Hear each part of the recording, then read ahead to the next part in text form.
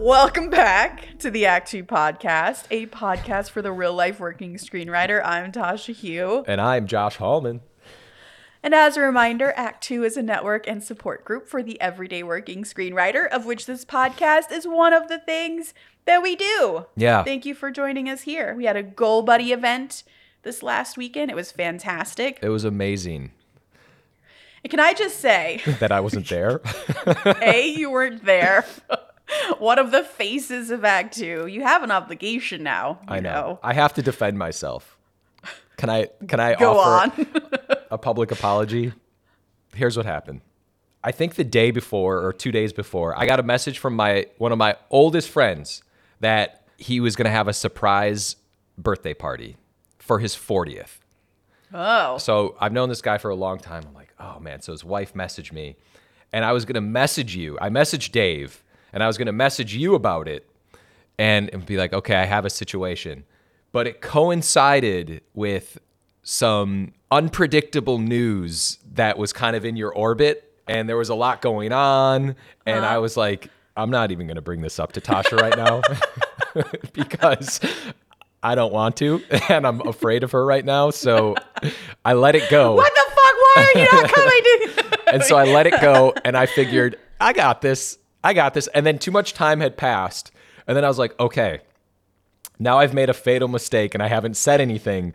So now I have to figure out how I can make it in a very short amount of time because I have to get back by a certain time. And then it just got too far and I was in the doghouse with a lot of people. You included, Dave, other people. I fucked up. So that's my apology to Act 2 and everyone else. All right, apology accepted. Really? No big deal. Podcast done. Fine. But it was awesome. You were missed. You were missed. Awesome. We had a lot of fun. It was the first time we got to meet since pandemic, and it was like catching up on people. People have movies that are coming out soon. They are in writers' rooms. They were just so happy, drinking, eating appetizers. It was great. I would have turned it up too. I would have come in there pretty hot. And you know what's cool is that, so I had this little system that everyone made fun of because it didn't work, where people wrote their name on a ticket and put it in a little beer glass because we were choosing Goal Buddies at random. Oh. And it didn't work because the logic of it when you do that doesn't work. But as soon as people picked their Goal Buddy, like they paired off on their own. They were like, let's do this. Wait a minute. Like they didn't even need any guidance from me. They just sat with their Goal Buddy and over a beer and they were like, so like, what do you need? How hard do you need me to be on you? Like, how often do you want to meet? Like they were going. People were ready for Goal Buddies. Did Dave do it? Yeah, Dave has another Goal Buddy and it's not you, Joshua. Are you serious right now? Is this true? Does he really? Damn it, I can't lie to you. No, he does not. He refused a Goal Buddy because he has you. Yes. I honestly, I was in a weird headspace before this podcast. I was about to cry. This was it. I was about to break down. You looked real sad. I can't lie to that face. That was my hit by a truck. I don't know where to go. I can't get off this podcast because Josh's life low point was about to be right now. Oh my God. Okay, no, well, he stayed true and faithful. Really? Yeah. Fuck yeah. Thanks, Dave. So that's great. I wish I was there. I'm sorry. It was great. But you know what? One of the greatest parts was, I don't know the right verb there, was that voluntarily 3 different writers came up to me and said, you know that George Saunders guy you keep quoting? They're like, I love that guy. I love that book you talked about. And it's like the best book on writing I've ever read. And I was like, thank you. I do wish Josh was here so he could hear this. Well, guys, get ready for another George Saunders quote of the day. The rest of the year. All right. Next time, here's my question. Yeah. Next time, I think I already know the answer to this, but I'm just leading you on. Are we going to have a open to the public Act 2 event? Yes. Wow. It's hard to compete with David H. Steinberg, who does his monthly writer meetups, which I think are absolutely amazing. I don't want to step on his toes. Yeah. But yes, absolutely. I think it's time. I think so too. I don't think we're stepping on his toes. I think we're just walking next to him.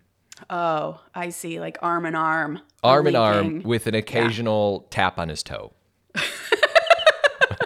My heel slipped a little. Oop, accidentally tripped. Excuse me. Like he's got a great spot. Yeah. It's outdoors. They're solid. It's nice. People Yeah. come. No, I think it'd be fun. A lot of Act 2 writers love mentorship and love to talk to other writers who are coming out to like share their experiences too. And I think that can be a big part of what our meetup will be. Yes, go to David H. Steinberg's for meeting other writers in the world and just like basic community. But I think there's something valuable to like meeting professional writers who are doing it and talking to them about how they got into it and what that's like. So yes, look for that this year. People who live in Los Angeles. At the next Act 2 get together, come up to Tasha with all of your writing questions, print out scripts, bring a pen. She'll fucking read them on the spot. Give you notes. What's the theme? That's what I mean, my note for all of it. But why did you write this? Mm-hmm. And the answer better not be because a producer told me to and the market says this. Well. On that note, today we have some this week's in writings, but we also found over the holidays, actually, I think it was that far back, we found this 10 indicators of a great screenplay list that Outstanding Screenplays put out. If you follow them on Instagram, they're fun. Yeah. And, Josh and I hate lists. I don't know why, but they just make us really angry.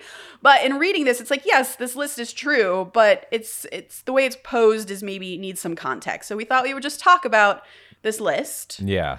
And that's what we're talking about today. Okay. I love it. So I'm going to start with, you know what? This is a newsie this week in writing. Yeah, newsies. A newsie. This segment that was around for one episode is back.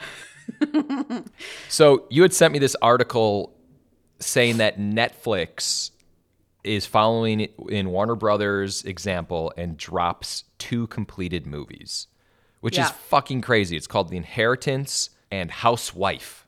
Those were the 2 movies that got dropped. They were completed, and now they're just not going to be released. And now, according to this article that I read, the directors and the producers, they have the option to now try to get the film set up somewhere else or released somewhere else. And this is just important because it's kind of scary that we're just in this time where we can do this. And like you said in the text message, you were like, your film's like as a writer, and you and I kind of joke about this, that you get good news, but it could still fall apart. You sign something, but it could still fall apart. You could be hired to write something, but it could still fall apart. A movie can go in production and it still falls apart. And now a movie can be completed. Yeah. And it still falls apart. What are we doing? I don't know. That's the newsie. Panic is the first thing we're doing. Of course.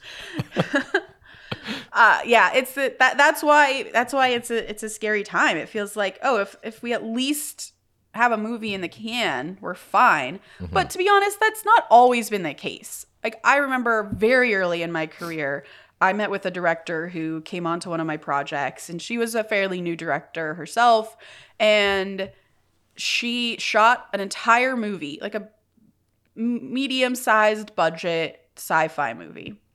And then just because of the personalities involved, i.e. a producer who didn't like her, he decided to not release the movie just to spite her. And this stuff can happen. It's always been possible. I think just because it's been very rare that big studios will do this because they're investing so much money, and so we're seeing a lot of that, especially with HBO Max when it happened, because when Batwoman was canned, it's like, whoa, wait a second, like that's a huge property. Why aren't you releasing that? And I'm not good at this part of the business, sort of the business part of it. When it comes to monies and figures and stuff like that, it's not my strong point. But from what I understand, HBO Max did it because they were able to get a tax write-off for, a loss for these movies. And then they're going to try and sell it elsewhere because the streaming model is just kind of not working. If you imagine that you pay $16 a month, and that's the max you're going to pay to HBO Max is $16 a month. And it doesn't matter if they release Batwoman, you already have a subscription or maybe you want to get HBO Max just because of Batwoman, fine, but that's still like, there's a ceiling to how much money they can make versus say they release Batwoman in theaters, they can make hundreds of millions of dollars potentially, and then put it on the streamer and make even more money. So like we're kind of going back to this cable model a little bit where, oh yeah, it's really great to have advertisers. That's where we get so much money when we stream things. It's not on our subscription model. And so I think everyone's just kind of trying to figure out how to make more money because particularly Netflix, like they've reached their capacity of how many people in the world are subscribing to Netflix. Yeah. Like they can't really get that many more to make a big difference. So you'll start to see advertisers coming onto streaming now, and it's going to go back to cable, I think. I think so too. It's funny because I watched a movie with my daughter the other day, and it was on cable. Like I was on YouTube TV, and they had commercials. And every time a commercial would come on, she was like, "Oh!" Like she was getting so frustrated.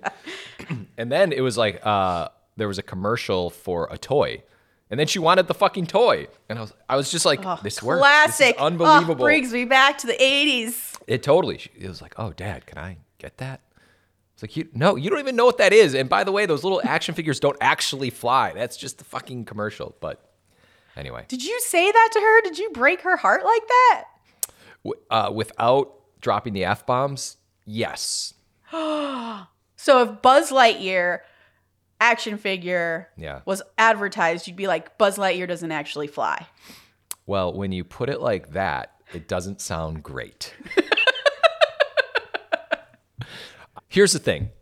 There's a part of me that the toys that she wants, like if I think they're super cool, then I will not say they can't fly. Oh no!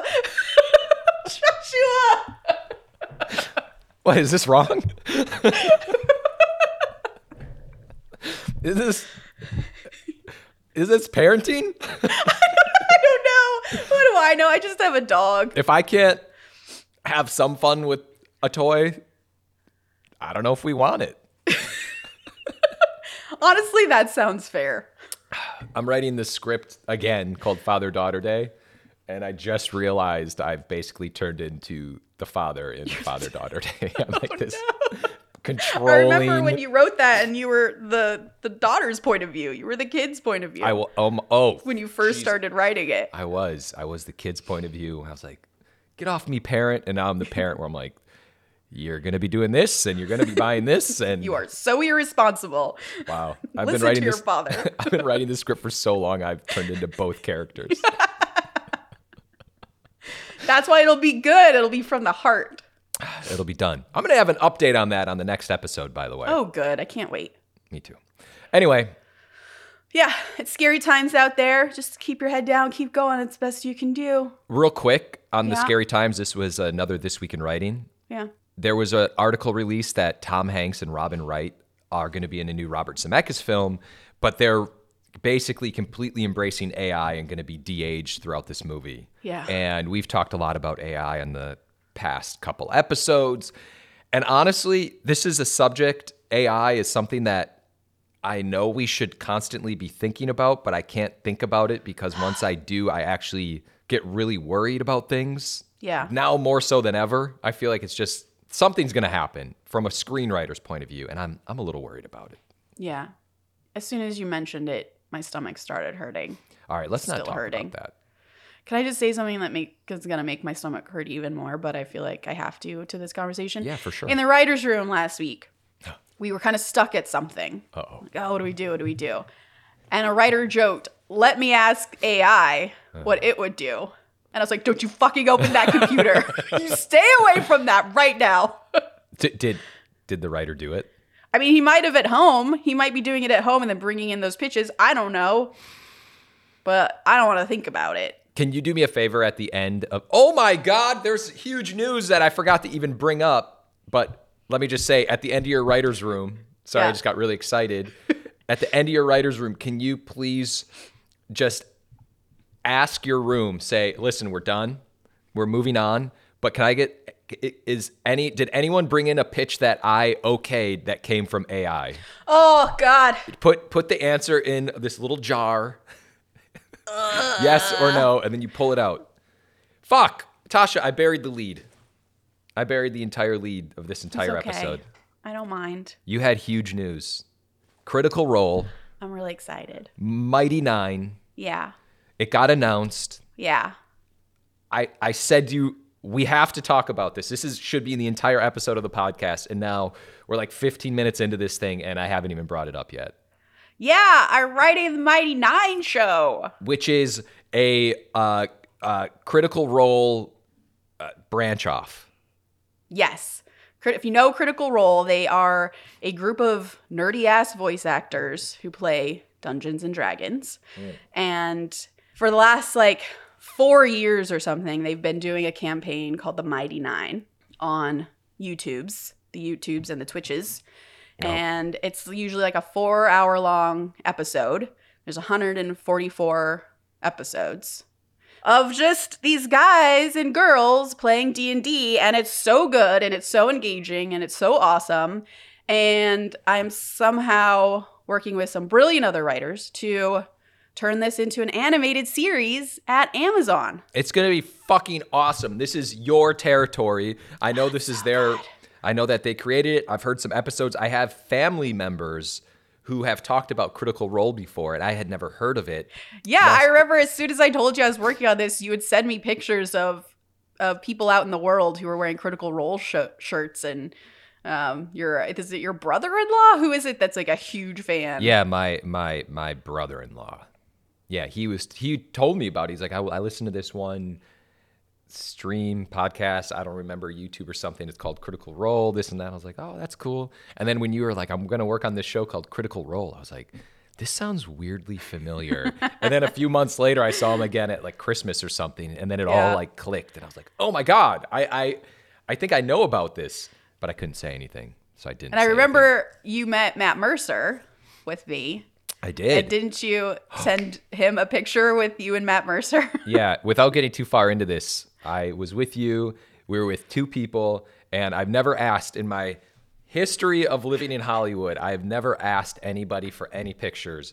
And I asked two people for pictures. One was Matt and one was someone else, and they were for other people, and both of the people that got the pictures were so fucking excited. It's so cool. No, I'm a huge nerd for Mighty Nine. I was a huge fan before I ever got the job, and I remember when I first met with Sam Riegel, who is the first person on Critical Role that I met with, and he's an EP on the show. I remember finishing that call and going, running to Paul and being like, I'm not getting the job. I was such a fangirl in that call. He probably thinks I'm a crazy person. Oh no, I have just ruined my chance. And, it ends up being a boon to be a fan of something. Yeah. Because you know the material so well, and hopefully can do it justice. I'm terrified. What? I'm excited and terrified because, like with Tomb Raider, I only have myself to disappoint, and great. That's good. At least you hold yourself to a high standard. So if you make sure you don't disappoint yourself, then that's a good thing. Yeah. We're all trying, guys. No, and it's cool because because awesome. There's such a huge fan base that you'll disappoint a lot of people if it's bad. Not just you. Oh God. No, it's going to be great. This is if honestly the projects that you've worked on are if you haven't worked on something that isn't Tasha, if that makes any sense in recent memory. Everything it's just oh my God, I know this person and these are the perfect projects for her. Yeah. And therefore you will kill them. I've been so lucky. Yeah. Thank you. I hope so. So one day we're going to do just a total Critical Role episode. I'm going to ask you questions about it. And maybe we can even get people caught up on Critical Role before it is You guys released. watch it. It's so good. It's so good. Just if you're driving anywhere, put it on, because it's also a podcast. They do a live show that you can watch, and then you can also listen to it on the podcast. It's unbelievably engaging. It's incredible storytelling. Thank you for saying that. It is. I listen to it. I know. Anyway, Anyway. Okay, thank you. Yeah. 99. Woohoo! Yeah. Damn. Buried the lead. All right, I have another this week in writing that I'm nervous to talk about, but I think is important to talk about. So I'm going to talk about it. So an article came out fairly recently that did not mention my name at all, but was about a project that I worked on. And I actually didn't see it. Like, someone sent me the article and she was so angry in reading this article. And I was like, oh, am I going to be angry reading this? And I was less angry when I read it and more sad. But the basic tenor of the article was Tasha's script was bad and I had to rewrite it. And that's the only reason this movie made it to production, was because I rewrote a bad script by Tasha. And that's not actually how things happened. And so at first I was just sad and upset and all the emotions you sort of would expect to feel when you read that, because it's just like a series of half-truths and untruths. And then I took a step back and was like, okay, what can I learn from this as a writer? Because this is not the first time it's going to happen. It's not the last time it's going to happen. And I've definitely heard other writers talk about experiences they've had with similar situation. It happens all the time. So like, what is the lesson to be learned if something like this happens? And so I just want to kind of talk around how this all went down. Like, I sent the article to my agent and was like, what the fuck is this? Why is this happening? Mm-hmm. And their response was, it's clear that the director just kind of wanted a piece about them and about the upcoming movie. It's kind of a puff piece situation. Like, don't be too worried because your name's not mentioned. I'm like, yeah, but they know who it was. And, sure enough, the next day, all over the place was Tasha Hugh's script was the terrible one. Mm-hmm.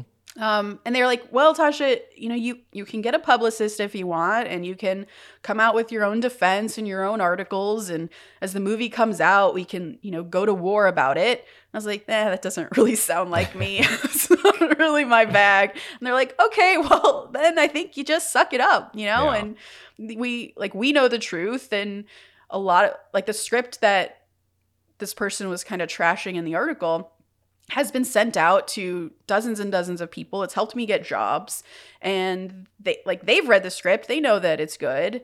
So just kind of let it go. And you're like, but this is my name being like smeared through the mud, and just let it go was kind of the end result, because the only practical actions you can take at that point is revenge, essentially. Yeah. And it was just super interesting. So, the recourse that I took is I spoke with the producer on it, who I had a really good relationship with. I really loved working with him and everyone else on the project. And I was like, honestly, it just kind of hurts my feelings that this article was allowed to come out and that there's no mention of the truth of what happened.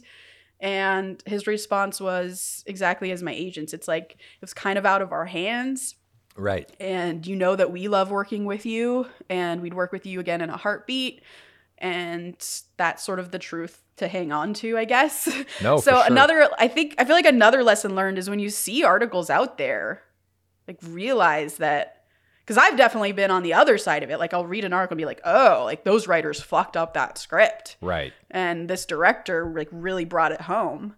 Or vice versa, whatever in any of these kinds of articles, realize that there's a POV in there that's not being acknowledged, Yeah. I think. Yeah, it was just a super interesting experience that felt worth talking about. It's very worth talking about because it can happen to anybody at any time, and if someone wants to say something and give their version of the truth, some people might believe it, but I think ultimately, you were like you were saying, with those producers wanting to work with you, so much of Hollywood is reputation and kind of history, and I think that usually prevails in the long run because the inside kind of knows, hey, that was a slanted article.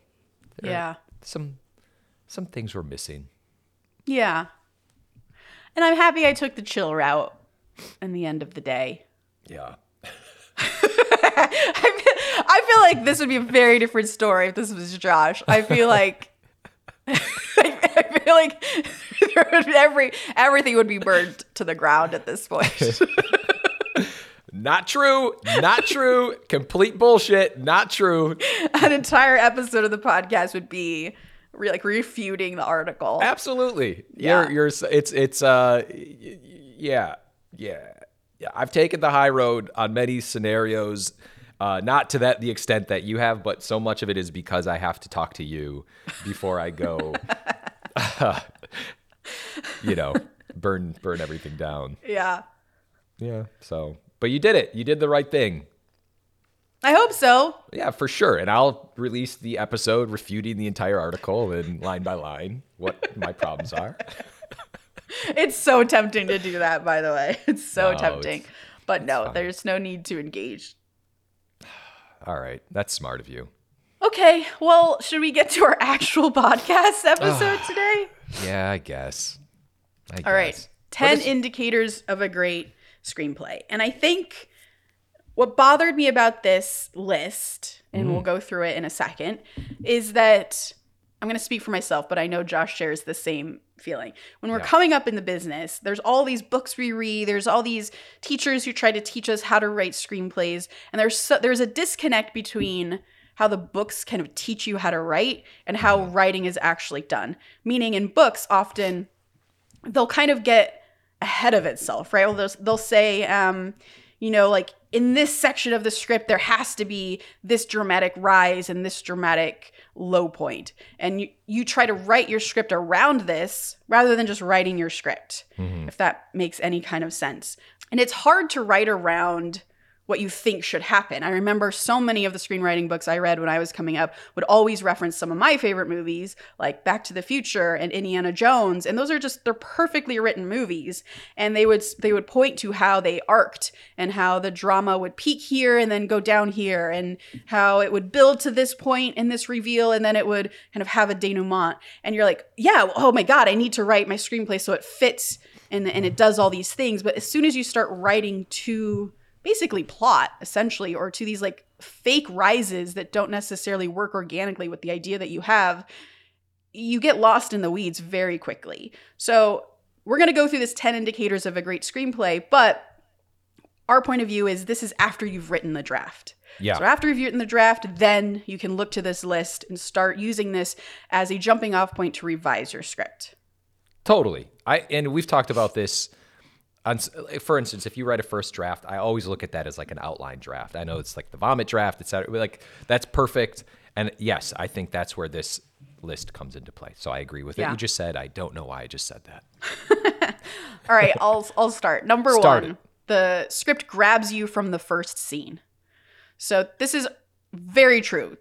Your first scene should be hugely impactful. It should punch you in the face in whatever genre you're writing. And if it's a drama, it punches you in the face in the dramatic way. If it's an action movie, it punches you in the face in an action way. Yeah. So when you finish your screenplay, and I do this all the time, is go back to your first scene and can you rework? Just focus on that. Just like cut it out of the rest of the script and just focus on this. How can you make this surprising, engaging, so that as soon as the lights go down and this movie pops up in front of these people's eyeballs, they're like, holy shit, what movie am I watching? I am so excited. And just rework it. I think it's a really great way of revising your opening. Yeah, I talked to a producer who said, in the first few pages, you need to declare what your movie is. Mm-hmm. And that term always stuck with me because I believe it. You do have to declare what kind of movie we are getting ourselves into. Do you like that term? Yeah. Yeah? Yeah. Okay. That's interesting.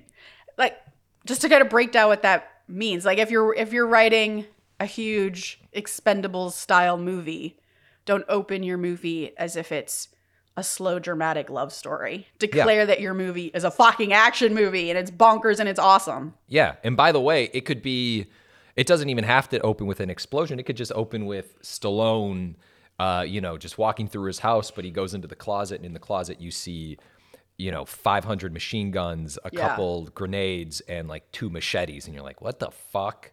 And then you see his old stuff hanging or something. You're just declaring what you're getting yourself into. That's a cool opener. Especially if the opener is like just a normal average dude. Yeah. And he looks like he might be an accountant. And then he goes into his closet. And then you just see it all. You know what?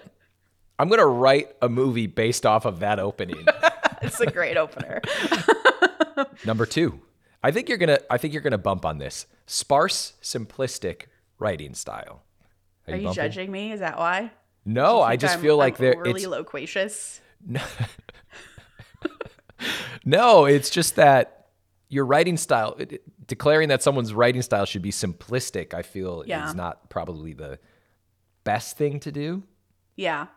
Although, I will say, I agree with you. Your style is your style. That's part of your voice. But the read is so important. The read is what's going to get this movie moved up the chain at Universal, up to the boss of Universal who decides they want to greenlight your movie. The read is so important.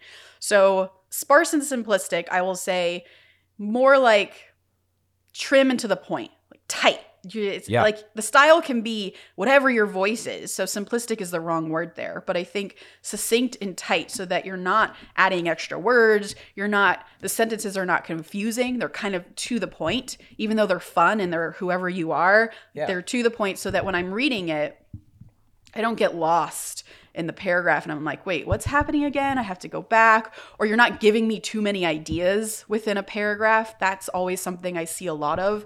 So in that way, simplistic and sparse, I get. So do a pass, and I do this all the time with all of my scripts. Do a pass on just the read. So you're done doing all the other stuff. Do a pass on the read. Where can you trim? If you see a big chunk of action description, go through that. How can you make that simpler, more to the point? I think that's a good number 2. You know what I'm doing? I'm going to rewrite this list. I'm writing down what we're saying. Number 1, declare your movie. And then number 2, what was it? Trim and to the point? Trim and, yeah. Okay. Trim and tight. Trim and tight. Make your, it's like my make haircut. your writing tight. High and tight. Okay, number 3. The story evolves. It's not given. Okay, so the way I interpret this is when you go through your scenes, is it hard for your characters to get what they want? Is it hard for them to come to the new realization that they are having in the scene or to get the critical intel in the scene? Is it easy for them? Does someone just kind of give it to them in the story, or do they have to work for it? And I think it's important that in every scene, your characters have to work for something. Everything is earned. So I think that's what this number 3 means. The story evolves. It's not given to you. Everything is earned. I like it. Yeah. I agree with everything you just said. Okay. Number 4, it has a sense of purpose. Theme. Yeah, that's it. What's the theme? What's the theme? So how do you go back into your script that's done and revise it to this number 4, that it has a sense of purpose? Let's say the theme of our movie is forgiveness. Is that a good theme, Tasha? Do we like that for now? Great. It's beautiful. Great. I think you go back into each scene and kind of look at if scenes are playing within the world of forgiveness. Meaning, does a character have a total hang up and they're stubborn and they can't forgive somebody, and they in the scene, I'm talking to you, but you and I are getting into a fight because I can't move on from the smallest problem that we just had. Mm-hmm. And is the next scene in the world of forgiveness? And it doesn't have to be a complete one-to-one, just like hit the nail over the head on every single scene. I just feel like it has to kind of circle around the theme of a movie, so you're kind of playing in the world of forgiveness. Yeah, and I would add to that a sense of purpose also comes from your characters moving towards that goal. So if it's they need to learn forgiveness, then in that scene they may not. Yeah, like exactly as you said, there may not be forgiving someone in that scene, or it's a minor case where you're at a gas station mart and the person feels slighted, and like the scene exists to serve a greater purpose. It's not just there to get a character from point A to point B. Like, can it be doing something more? I love it. Yeah. Boom. Yeah. Okay. That's a tough one, but it's a valuable one. Yeah. Number 5, enters a scene late and leaves early. Ooh, I like this one. I do This too. one is really hard for me. Me too. And I have to pay attention to it all the time, but is super, super valuable. So what that means is basically make a scene as dramatic as possible. And usually that means, for example, you don't need to show Josh walking through the door into a room and then having an argument with his wife and then him leaving and getting in the car and driving to work. Like you don't need the bookend to that. You need Josh to be in the room having a fight with his wife and then leave that scene on an emotional question or an emotional high or something that makes the audience lean in and go, oh gosh, what's going to happen now? Or, oh gosh, that poor guy.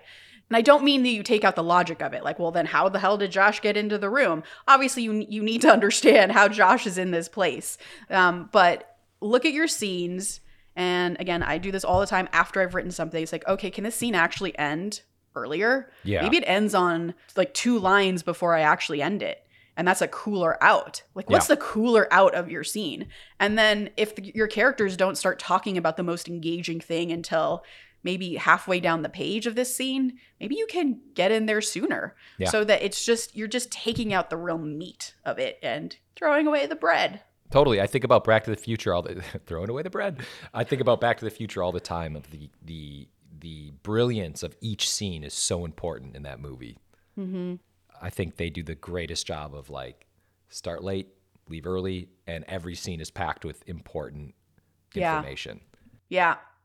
I think oftentimes as writers, we tend to want to wrap up a scene before leaving it. Yeah. And I think that's a mistake. I think the way an audience moves through the drama of your movie is that you leave them without an answer, like just a little bit of a question at the end of each scene. Or again, you leave them at a sort of high moment of feeling, emotion, drama. So yeah, it just in the script I was revising just yesterday, a note I got back was, can we end it here? And it was like 2 lines earlier than I left it. And I noticed that what I was trying to do was have my character kind of like sum up something that they were learning in that scene. Right. And instead, just have them be like told the thing that they're learning and go off on their expression of like, holy shit, my mind just got blown. Right. You know, like that's more interesting. I love that. One last thing, not to keep talking about this, but I think about rom-coms as we were talking about this. In rom-coms, if it's a meet cute, for instance, or, you know, if a couple, they meet in a parking lot, they start having a conversation, it cuts to that conversation in a restaurant, and then it cuts to that exact conversation. It's like a continuous conversation that takes place in all these different locations. Mm-hmm. Logically, this makes no fucking sense, but in a movie, it makes all the sense in the world. Like, there's no reason, like, I'm like, hey, Tasha, you know what my favorite pizza is? Anchovy. And then we cut to, you know, on top of a building, and you're like, you like anchovies? It just doesn't make any sense, but it works in rom-coms for some odd reason. Yeah, that's interesting. I don't know why. Anyway, all right. Little and hidden exposition. I don't know what this means. Little and hidden exposition. The fuck does that mean? So I take it to mean get rid of your fucking exposition. You don't need it, or find a way to hide it. Right? So just so all dialogue, no exposition? So in your dialogue, are you having characters explain too much? Oh. Go through, do a dialogue pass. Go through and be like, oh, here is where my character is telling us exactly what the bad guy is going to do, or what the plan is for the mission we're about to do. Can we break it up in an interesting way? Look at Ocean's 11. They do a great job. Like, here's the heist breakdown, but I'm really engaged because I'm watching different cuts of things and I'm being taken around the world through different points of views as the heist is being broken down for me. Yeah. Is there a way to visually, dramatically do what your exposition is doing, but without a character just saying it? But if you have to say it, yeah, do it very briefly. The little exposition is this part. Do it very briefly, do it as succinctly as possible, and make it feel organic to that person's voice. You gave me this note recently, a couple weeks ago. Yeah, on the that one script I had. It was the witch script, and you're like, there's a lot of dialogue, which is fine, but I feel like what you can do is maybe move this outside so then you can see the town and you can walk through the town and you're not describing X, Y, and Z. Like you see it as instead of talking about it. Yeah, because then it felt like your characters were organically speaking about what we, the audience, were watching and visualizing rather than two characters talking about something that we could visualize otherwise. Which, by the way, is such an obvious thing. It's just so silly that I wouldn't do it. I don't understand. It's hard because your first instinct often as a writer is to do the exposition bit. And so, sometimes you need to just like get it out. And that's kind of the fun to me of doing a pass afterwards is like, oh yeah, this was super exposition heavy. How can I get this out in like a fun interaction between my characters instead? And oftentimes it comes from like on the nose dialogue, for instance. That's where exposition finds itself and rears its ugly head without you really realizing it. So if a character is just saying kind of what's obviously on their mind, that's also exposition. How do you hide that? How do you make them insecure about that thing instead of being super on the nose about how they're feeling? So it's hard, but that's kind of the fun part of revising, I feel like. I agree. Number 7, dialogue is short and to the point. Yeah. I mean, sure. Yes and no, right? Like you obviously don't want your characters to ramble because that's not interesting. But sometimes your character, like that's their personality, is a lot of fucking dialogue and it's fun. I mean, like Martin McDonagh scripts, for instance, I am here for their big chunky speeches. I'm down with it. Yeah. This kind of ties into like the exposition, number 6. I feel like I feel this is just more maybe don't get rambly and meander with the dialogue. Make sure it's true to the character. Yes. I do find often, I do this all the time, where your dialogue, sometimes the character repeats themselves sometimes. Mm-hmm. So go through the chunkier bits of your dialogue, and can that character say the same thing in a shorter period of time or in a more succinct way? But stay true to their voice, but can they get it across easier? Because that's when it feels like it's meandering.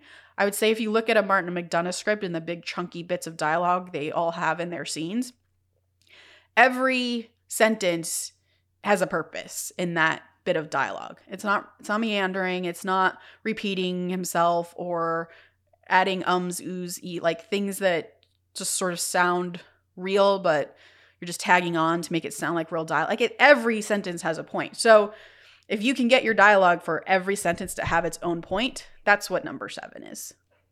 And that's a revision thing. You're probably not going to find that in your first pass. That's true. Number 8, conflict within the protagonist. Yeah. What? Yeah. It's an entire fucking script, right? Like, you have conflict with your protagonist.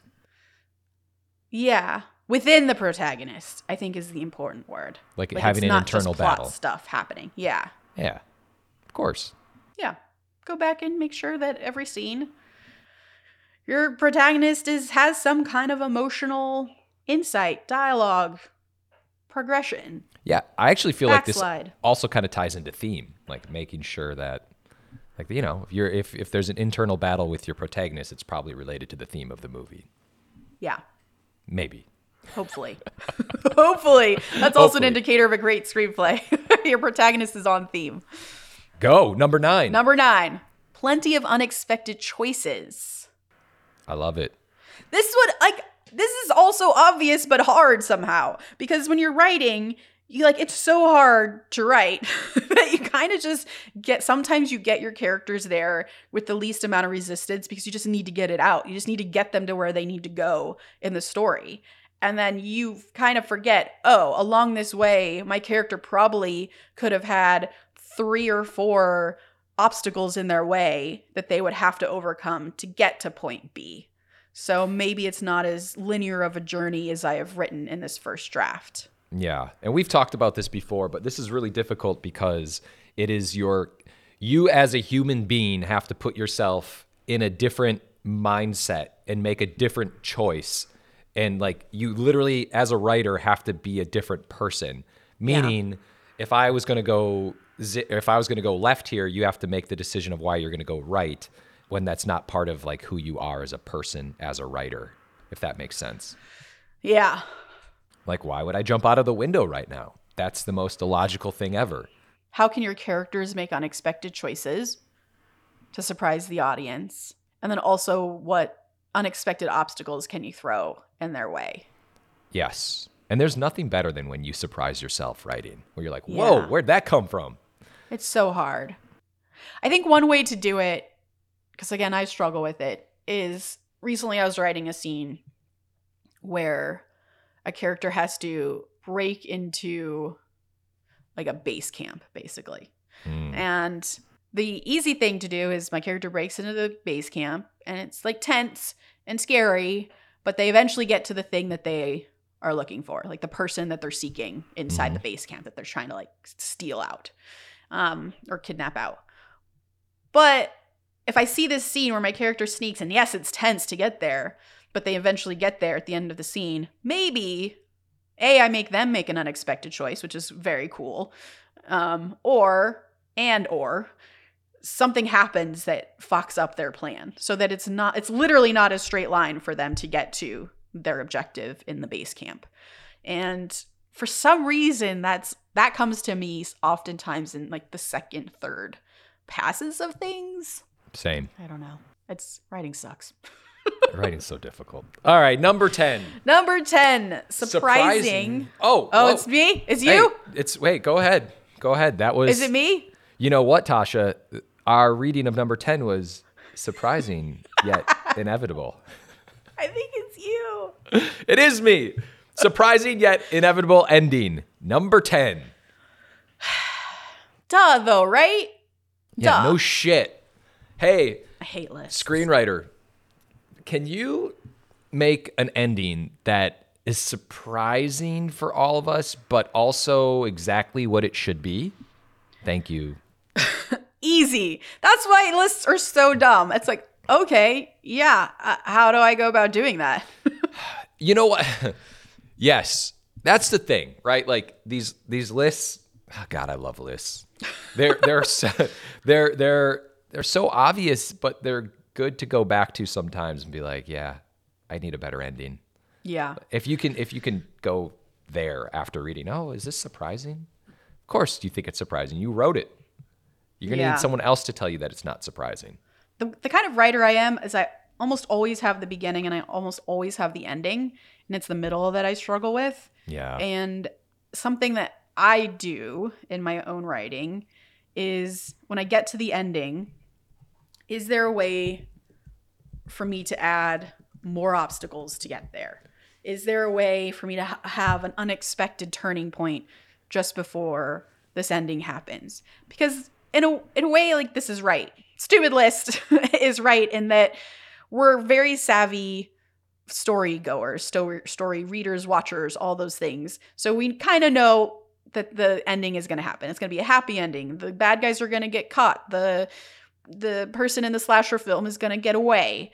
We sort of know these are going to happen, but how can we just be like, oh shit, the audience is like, how is it going to happen? Or maybe it's not. Maybe they're going to actually surprise me and the girl's not going to get away from the slasher guy at the end and the slasher guy is going to win the day.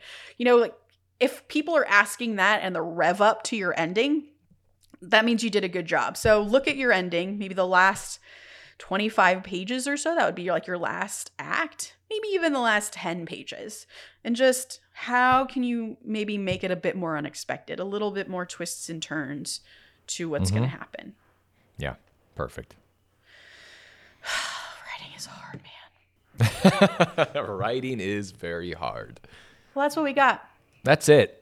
Just do those and you'll have a great screenplay. Yeah, just listen to that list right there. Well, it's a great list. I feel like we just had to go over it, and we're resistant to lists, but we also love lists.